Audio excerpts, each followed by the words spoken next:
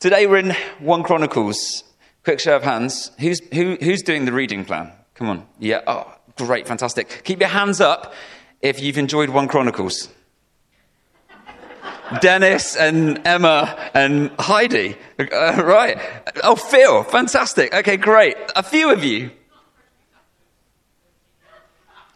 What do you mean, not the first few chapters? Guys, guess what? Today we're hanging out in chapters 1 to 9. Woo! Come on. Yes. We are hanging out in 1 Chronicles 1 to 9. And we're going to hang out there because I knew that you would not enjoy it.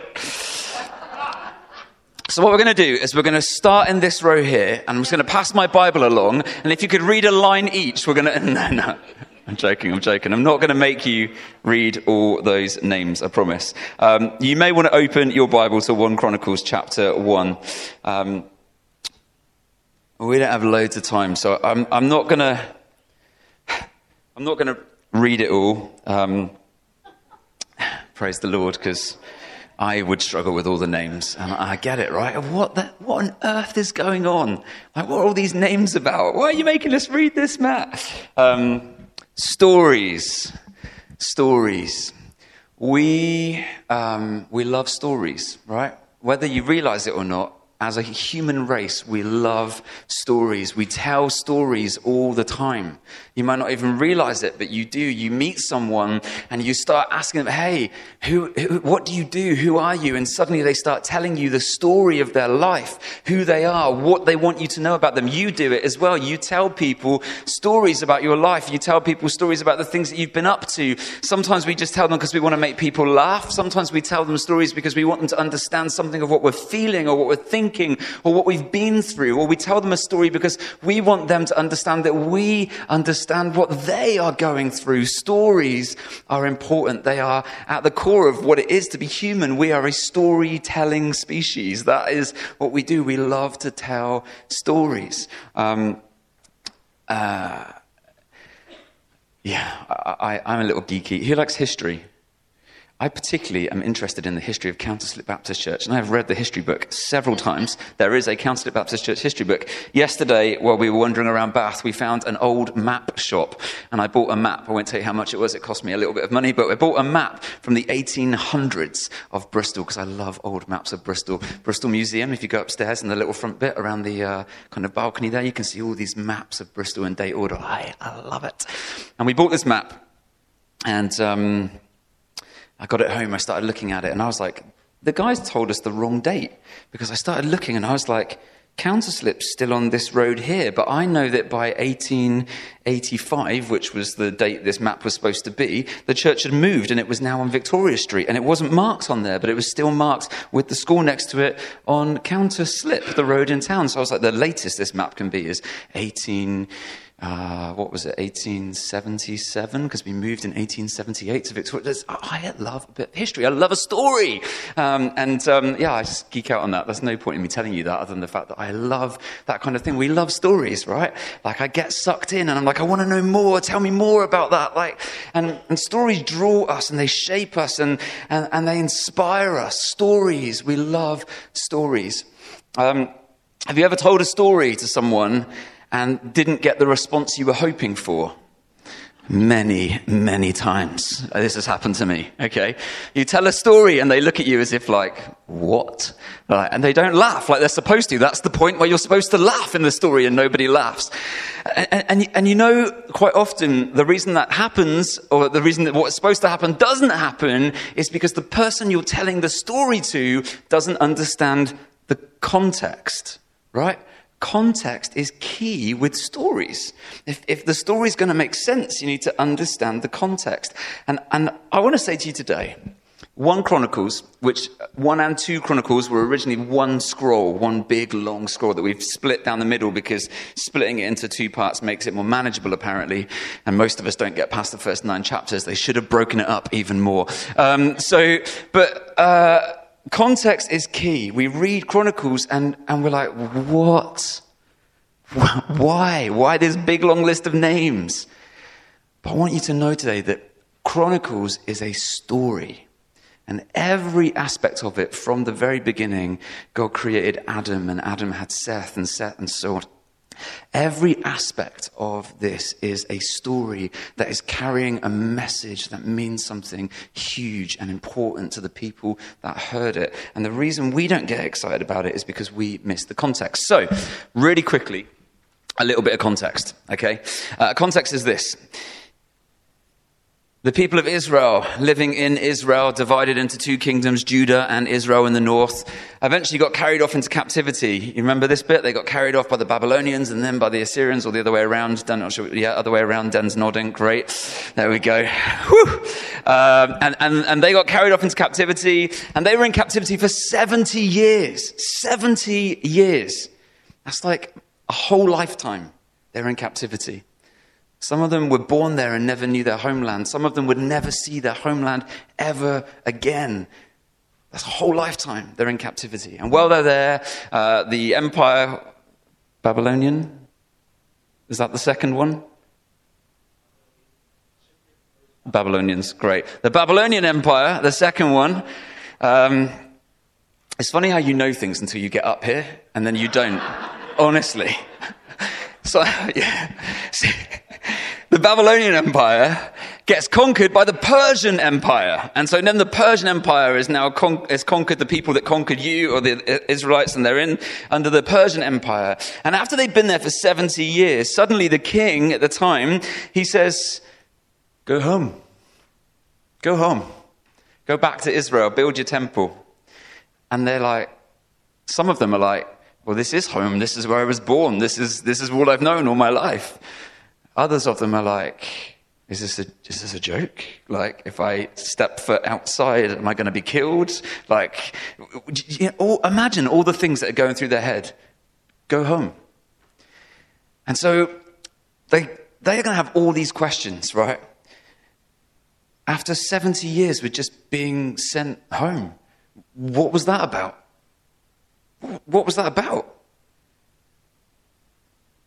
Who's in charge here? The king of Persia or God? Like, is God even with us anymore? Are we even God's people? Like, half of us were born here. Like, who are we? Whose are we? What are we? Imagine all these questions that they've got. And so this is the context into which 1 and 2 Chronicles is written. It was written around about that time. So kind of just after the end of the exile and the return to Israel. Around about that time, scholars debate when it was written. And tradition says that Ezra wrote it. So you remember the book of Ezra and Nehemiah and all of that story. Ezra was the scribe, the priest that went back and rebuilt the temple. Tradition says that Ezra wrote it. We don't know. I like that. Let's go with that. All right. So around about that time, possibly by that guy who was leading the people at the time, he writes this story, this 1 and 2 Chronicles. Here's the thing that you're going to find hard to believe, right? When the people first heard this, when Ezra, or whoever it was, stood up and said, I've got a story to tell you. And they're all sat there and they're like, right, come on then, Ezra. And they're expecting it to go a bit like this. Once upon a time. But instead, Ezra starts with Adam, Seth, Enosh, Kenan. But you're like, what kind of story is this? That is not the response that they had. Because they started hearing this big long list of names. And suddenly they started to smile or cry or well up with joy.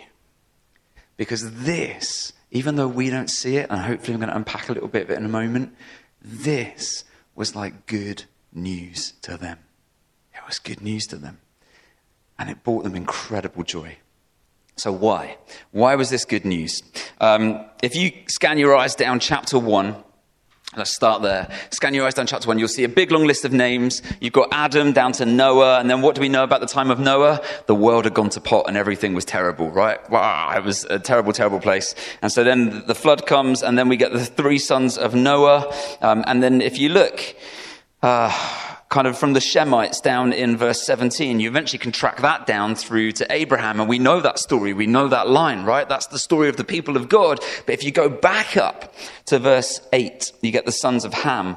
And under there, you get these people Egypt, Canaan. You get all the other nations of the world. All the other nations of the world start getting listed. And so chapter 1 is an incredible answer to prayer if you're one of these Israelites and you're like, God, what is going on? Like, who's in charge here? You or the king? Or are you even real? Are you even with us? Or what is going on? And Ezra starts reading out this story. And suddenly what you see is that the whole first chapter lists all the nations in all the world that were created. And what that says is this: every human being on the face of planet Earth was created by him and is in his will and is part of his plan. Who's in charge? He is. He is. Even the people that are holding you captive right now, he made them. They're his. If you look at the promise that God gave to Abraham, Genesis 22, verse 18, you will see there that God says to Abraham that through you, all nations will be blessed. Hey, these people, the Egyptians, the Canaanites, the Babylonians, the Persians, they're part of the all nations that will be blessed through you, that God had a heart for them, that God wanted them to know him as well. He is over it all. If you get to the end of the Bible, see, Abraham is the start of the promise, right? You get right to the end of the Bible and you get to Revelation chapter 7, verse 9. And there we read that there are people from every nation, tribe, and tongue worshipping the Lamb. Because all nations were going to be caught up in this, because every human being on the face of the earth was made by him in his image, and he is king of them all of them. Romans 13 verse 1 tells us that all authorities, all governors, all powers have been put in place by him. There is no authority that exists outside of his will, because he is over it. Man, that is like such a minefield to wrap my head around sometimes when I look at the people that are in power around the world. Isn't that crazy? But what the Bible tells us is that God is over it all. He's over it all. If you turn to the end of the scroll, to the end of 2 Chronicles, chapter 36. Verse 21 says this. Verse 22. In the first year of Cyrus, king of Persia, this is the king that let them go home. In the first year of Cyrus, king of Persia, in order to fulfill the word the Lord had spoken through Jeremiah, the Lord moved the heart of the king of Persia to make a proclamation throughout his realm and also to put it in writing. This is what the king said. And he goes on to say about how they can go back and build the temple. Who moved the heart of the king? God did. Who's over it all? God is. So suddenly, when you've got these questions like, God, is this for real? Are we actually going home? Like, is this a trap? Is this a trick? Like, have you abandoned us? Is this for this king's glory? Where are you? Who's in charge here? Ezra starts off and he says, hey, God is over all of it. All of it. Isn't that good news? So then he goes on. And after we've done the introduction to all the nations, okay, all the peoples of the earth, Ezra zooms in and we get chapters 2 all the way to chapter 1 verse 9. And in those chapters, Ezra zooms in on one group of people. We know them as the Israelites, okay, the children of Jacob. Okay, he zooms in on these people and he follows their genealogy in more detail. And he goes all the way from the beginning, all the way from Adam down to Noah, to Abraham, to Jacob. And then he zooms in on the 12 sons of Jacob and all of their descendants. And he follows it all the way down. You can track the descendants of each son all the way down to the time of the exile. To the time of the exile. He follows it all the way down. And if you look in chapter 9 verse 1, it kind of concludes by saying all Israel listed in the genealogies recorded in the book of the kings of Israel and Judah, they were taken captive to Babylon because of their unfaithfulness. Is God even with us anymore? Is he with us anymore? It's probably one of the questions that they had. And maybe that's a question that you have from time to time. Where is he? What is going on? And do you know what I love about these chapters? As they go from Jacob all the way down to the time of the exile, and they end with this line that they went into captivity because of their unfaithfulness. What we discover is that God is still faithful. God is still faithful. You see, why were they in captivity? Because of their unfaithfulness. And what had God promised before? Through Abraham, through Moses, what had he promised? He had said, hey, if you obey me and you follow my ways, then it will go well with you. And I will bless you and I will make you a blessing to the people around you. But if you don't obey me, if you don't trust me, if you follow other gods and you turn away, then I will allow these other nations to come in and to carry you off into captivity because you have been unfaithful to me in this covenant. What happened? In came the other nations and off they were carried. What is that a sign of? It's a sign of the faithfulness of God. You might find that a bit weird, but it is. Because God is faithful to who he is. God is faithful to the words that he speaks. So when he says, this will happen if you do this, and this will happen if you do this, and then they take option B, what he said about option B happens. And so tracking this story all the way down from where the promise was spoken to the moment they went into exile, and ending it with this line that says, they went in because of their unfaithfulness. The people are like, oh, right. God is faithful to his word. He is faithful to his word. The promise that God gave them was this, right? Do you remember he said, hey, if you follow me, if you obey me, if you trust in me, I will take you to a land of your own, a land flowing with milk and honey, and I will settle you there, and I will be there in your midst among you. And what does he do? He takes them to that land.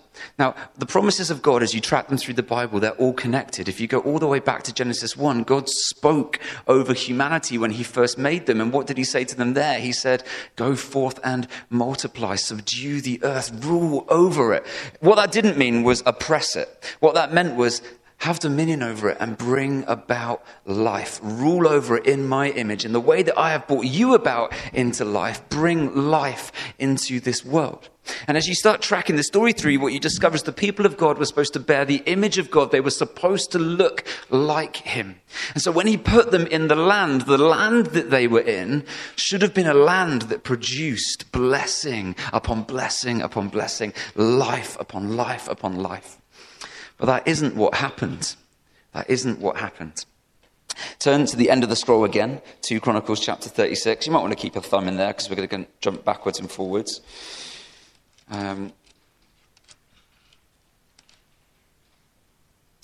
Chapter 36, verse 20 and 21. They say this: he carried into exile to Babylon the remnant who escaped from the sword, and they became servants to him and his successors until the kingdom of Persia came to power.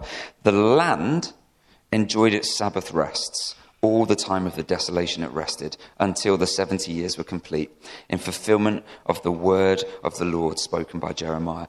You see, God's promise wasn't just about people, it was also about land. And the two things were supposed to go together. The land would look after the people if the people looked after the land and looked after one another. But the people didn't look after one another, and they didn't look after the land, and they abused one another, and they put people in slavery, and they killed people, and they disobeyed God, and they followed other gods and made child sacrifices, and they spilled innocent blood upon the land.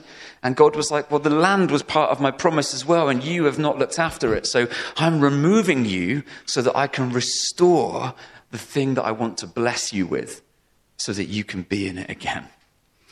You see, he had to remove them and be faithful to his promise and faithful to what he did and restore the land and remove the people that were abusing it out of it. Do you see that? God is faithful. And this is what these list of names tell us, that God is faithful, that his promise still stands, that the reason he brought us out of the land was to give the land rest, so that ultimately his promise could be fulfilled and his people could live in it. Because God is faithful and his promise still stands and he is with us. Isn't that amazing? You track those names through, and that's what it starts telling you the story of. And then we get into 1 Chronicles chapter 9. And in 1 Chronicles chapter 9, it kicks off by telling us this. It tells us that the first to resettle in their own properties in the towns were some of the Israelites, priests, Levites, and temple servants. Who were the first people to go back? The priests, the Levites, and the temple servants, the people responsible for worship, the people responsible for the presence of God, the people responsible for the temple. They were the people that went back first. By writing this, what is Ezra telling the people? He's saying, guys, the umbilical cord was not cut by the exile. God is still with us. His presence is still among us. Because the first people to go back are the ones who will restore the temple. Because we can't all go back until the temple is rebuilt, the place that he will dwell among us. And so these people go back because God longs for his presence to be among them. Because they're the people that will guard the place of his presence. Because they're the people that will live there and serve there and work there and enable people to encounter the presence of God. So, hey, who's in charge here? He is. He is. Is he still faithful? Yes, he is. Is he still with us? Yes, he is. Yes, he is. And then, after they went back, we then go on and we read in verse 3 that those from Judah, from Benjamin, from Ephraim, from Manasseh, who lived in Jerusalem were. And then it goes on to tell us about a whole load of other people, part of the Israelites, who returned and lived in Jerusalem. This is amazing, right? Turn to the end of the scroll again. 2 Chronicles chapter 36. Look at verse 14. It tells us this. Furthermore, so this is just before the exile happens, okay? Right at the end of their time before they got carried off by the Assyrians. Furthermore, all the leaders of the priests and the people became more and more unfaithful, following all the detestable practices of the nations and defiling the temple of the Lord, which he had constructed in Jerusalem. So just before the time of exile, the priests, the Levites, the people responsible for worship, and all the people had started to do terrible things. Terrible things. In fact, they'd started to put other idols and other statues and other gods in the house of God, in the temple of God where his presence dwelt. They really screwed it up, right? Jump down to verse 19, where it says this. Talking about the people that came in and invaded Jerusalem, it says, they set fire to God's temple and broke down the wall of Jerusalem. They burned all the palaces and destroyed everything of value there. Oh, man. They set fire to the temple. Now, if you are an Israelite and you read that, your heart breaks within you. But you miss something. Because fire in the Bible is not always the end. Fire in the Bible is symbolic of refining and renewing. Fire is symbolic of purifying. So they defiled the temple of God. And God brought in the outsiders to do what his people should have done. And these people came in and they set fire to the temple. And they refined it. And they purified it. So that in 70 years' time, God's people could come back and rebuild it. And it could be a place that was worthy of his name. And they do. They come back. The Levites come back. The people come back. And at the end of chapter 9, basically, here's what we have, right? This is what we have at the end of chapter 9. He's gone through all these lists of people from creation all the way down through the Israelites, including all the nations of the world, down to the exile when the people get carried off. And then in chapter 9, he carries on after the exile. Here are the people that have come back. Here are the people that have come back. And what we see is that suddenly we have the people of God in the land with the temple. We've got a faithful God who is over all and a people who are his and the promise being fulfilled because God is faithful. Isn't that amazing? That is like calls for celebration. If you're an Israelite, you're like, woohoo! Come on! Good news. Good news. God is still faithful. God is in control. We are still his people. His promise still stands. And his presence is still among us. That's what that list of names tells you. And we don't see it because we don't know the context. But it is amazing. It is amazing. And it was amazing to them. So what happens in the rest of Chronicles? Really briefly, if you look at the end of chapter 9, you'll see it talks about the genealogy of Saul, okay? And we get Saul, who's the first king of Israel, and then it moves into the story of David, and then it carries on down the line of the kings, all the way down, right the way up to the point of exile. So we get then this focusing in on the story of the kings. Why? Why does he do that? Well, he does that because the line of the kings is part of the promise of God. Because God also promised that there would be one who would sit on David's throne and reign forever. And so with each king that comes, the Israelites are like, is this the guy? Is this the king? Is this the... And each time it's like, it starts off and you're like, David, yeah! Crash and burn. Solomon, yeah! Oh!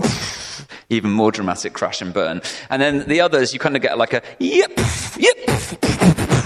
Just kind of goes like that, right? That's kind of what happens. And you're like, there's one or two good ones in there are, but most of them terrible. And you're like, this is not the guy. This is not the guy. This is not the guy. And you get right to the end of the scroll of Chronicles. So turn back to 2 Chronicles chapter 36. Right to the end. And in the tragic end of which ends in exile. And if you look at verses 9 and 10, we meet a king called Jehoiachin. And this king was 18 years old when he became king, and he reigned in Jerusalem for a whopping 3 months and 10 days. Successful reign. And then he did evil in the eyes of the Lord. And in the spring, King Nebuchadnezzar sent for him and brought him to Babylon, together with the articles of value from the temple of the Lord. And he made Jehoiachin's uncle Zedekiah king over Judah and in Jerusalem. Here's the thing. This king doesn't get killed by the Babylonians, doesn't get killed by another king. You don't hear about his death there. We just hear that he gets carried off with some of the people into captivity. And the story ends there, basically. This king is taken off into captivity, and that's the end of it. And there's a little bit more in the book of Kings that you can read about it. But essentially, it gets to this point where it's like, what happens to the line of the kings of David? What happened to them? Are they wiped out forever? Will God fulfill his promise? We'll come back to that in just a minute. But I want to pause there for a moment.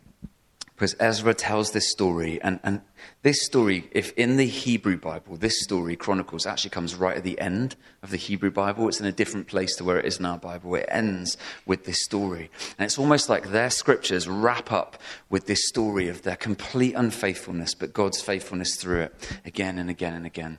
And he's telling this story at the time that they're coming back in to the land, having been in exile. And he's saying, guys, this was our story. This was our story, a story of unfaithfulness again and again and again, but a story of a God who is faithful. And it's like he puts it in front of them and he says, now that you're back in the land, what story will you live now? What story will you live now? Will you be different? Will you live differently? Will you trust God this time? Will you be obedient to him this time? What story will you live now? I wonder what stories you tell. I wonder what stories we tell as a community. We all tell stories. And I was praying about this and actually changed just this morning how I wanted to end this because I felt the Lord speaking to me a little bit. And I felt like the Lord told me this morning that Some of us have been in captivity. Some of us have been in captivity. And we've started to believe and be influenced by the stories of our captors.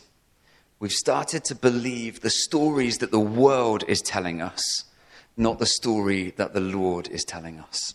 We've started to believe the narratives around us. Some of those narratives, I haven't got time to list them all. You will know, probably even now, alarm bells are ringing in some of your heads and hearts. You know what those stories are, right? But I was praying this morning and thinking about this, and I just felt the Lord say, like, some of those stories that some of us in this place have believed are this: you are not loved and you are not lovable. Some of you have believed that story. You are not worthy. Some of you have believed that story. Maybe that story got told to you as you were growing up through school, by your teachers, by your classmates. Maybe you bought that story. You are not worthy. You are not good enough. Some of you have bought that story that says it's a complete and utter accident that we're here and you have no purpose. No reason for being. And you know that story is your story if you are constantly trying to find purpose and reason for being. If that's what you're doing, you've bought that story. Some of us have been telling stories and not realized that we've been telling stories. We've been a bit like how Chronicles starts with a genealogy and we all go, that's not a story.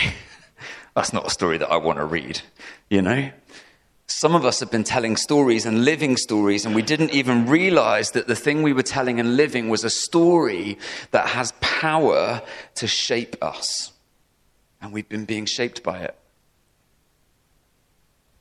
Some of those stories are things like patterns in our lives, habits, drug addiction, sex, pornography addiction. Instagram. Who's on social media? Some of us. Instagram.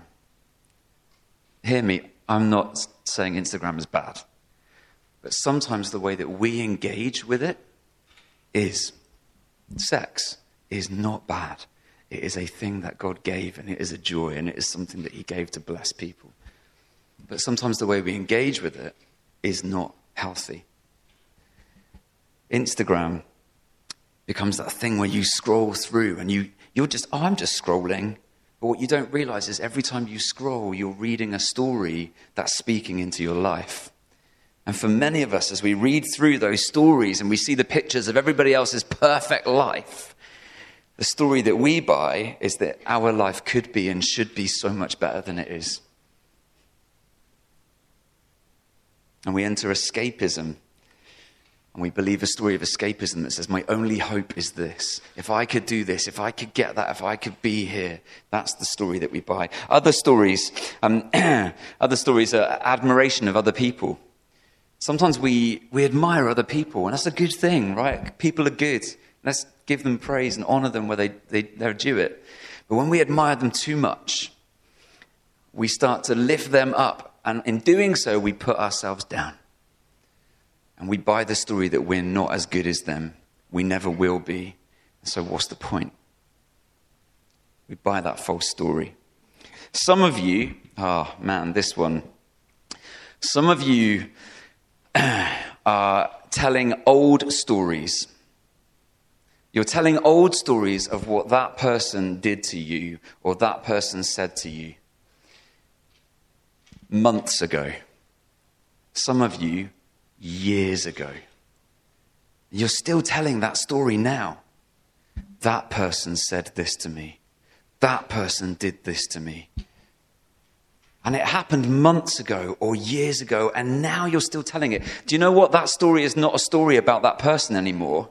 That story is actually now a story about you and the slavery and the captivity that you are now living in. That's not a story about what they did. It ceased being a story about that months ago. It's now a story that you keep telling and you keep living under and you keep holding yourself captive under. It's a story about your captivity, not about their actions. Let me tell you this. All these stories are sin and sinful stories. What do I mean by that? Here's the thing. Sin, hata in the Hebrew, it means to miss the mark. To miss the mark.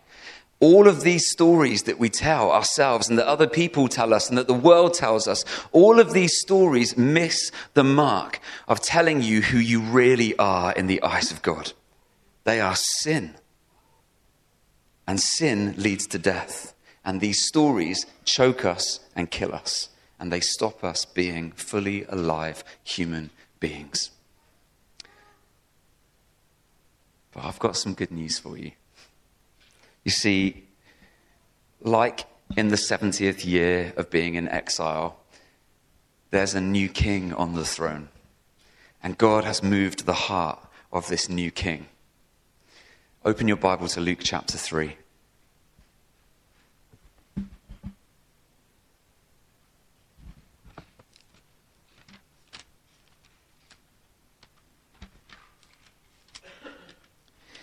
Guess what you find in Luke chapter 3? A story, a genealogy, a list of names. And that name is telling us the story of someone named Jesus. And you know that list of names that starts with Jesus? If you flick right towards the end of chapter 3, it goes all the way back to Adam, the son of God. It follows the same line as Chronicles. It picks up where Chronicles left off, and it says, the king didn't die out. The line kept going. And the promised king that would sit on the throne, he has come. He has come. And that king who is on the throne now is telling you, go home. Go home. Run back into your father's arms. Run back into your father's arms.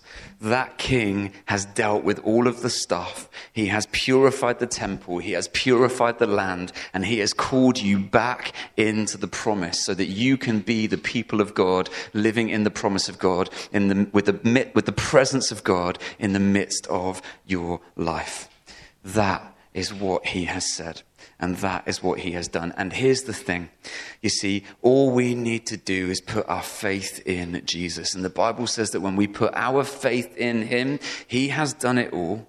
And we are grafted into that story. And the story that we just read, all that list of names that means nothing to us because it happened thousands of years ago and is out of our context, it becomes our story. It becomes our context. And the promise of God that was given back then is the promise of God for us now, that he wants to be our God and wants to make us his people, and he wants to bring blessing upon your life and freedom and hope and forgiveness and love and joy for you.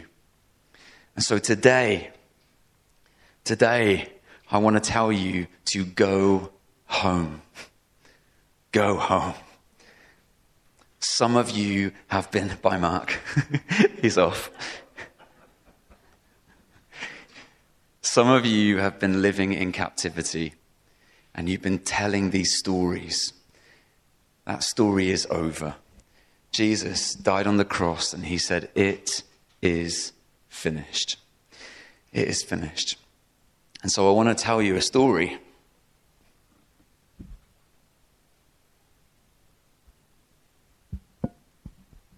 Jesus gathered with his disciples around a table.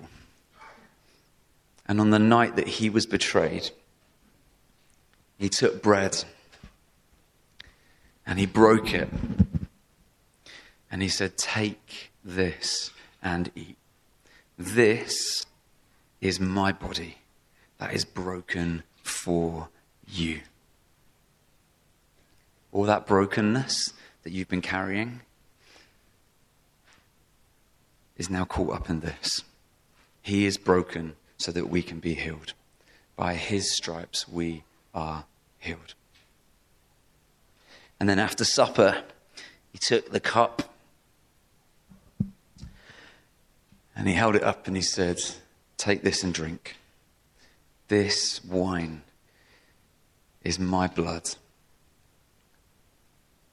of the new covenant that is poured out for you. And he gave his life for us that we might have his life. His blood was spilled that we might leave behind the things that are spilling our blood, that are taking our life, and we get to have his life. We get to join ourselves to him.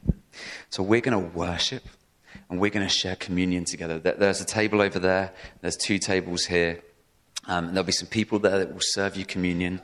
And when you go, they're going to take the bread and they're going to break it and they're going to give it to you and they're going to say, this is his body broken for you. And they're going to give you the cup and say, this is his blood shed for you. And his story can become your story. His story can become your story. And I want to encourage you today to step into that. This ritual act that we do is precisely that. It's not magical. It's a ritual act. But it is a way of acting out and saying, Jesus, I am partaking in your story and I am making it my story by stepping into it, by receiving what you have done. And over this side here, just past this table, I'm just going to ask a few of the ministry team just to gather over there. And if you have been living under another story, Nath, why don't you come? If you've been living under another story, and you've been listening to the things that other people have been saying, and you know that you need that story to break, then there's going to be a few people there. You don't have to tell them anything. You can tell them what you want. You don't have to. They would love to just stand with you and just speak a new story over you. To speak a new story over you. One of a king who says, come home. Come home. And they would love to just pray that with you. Is that okay? Why don't we stand together?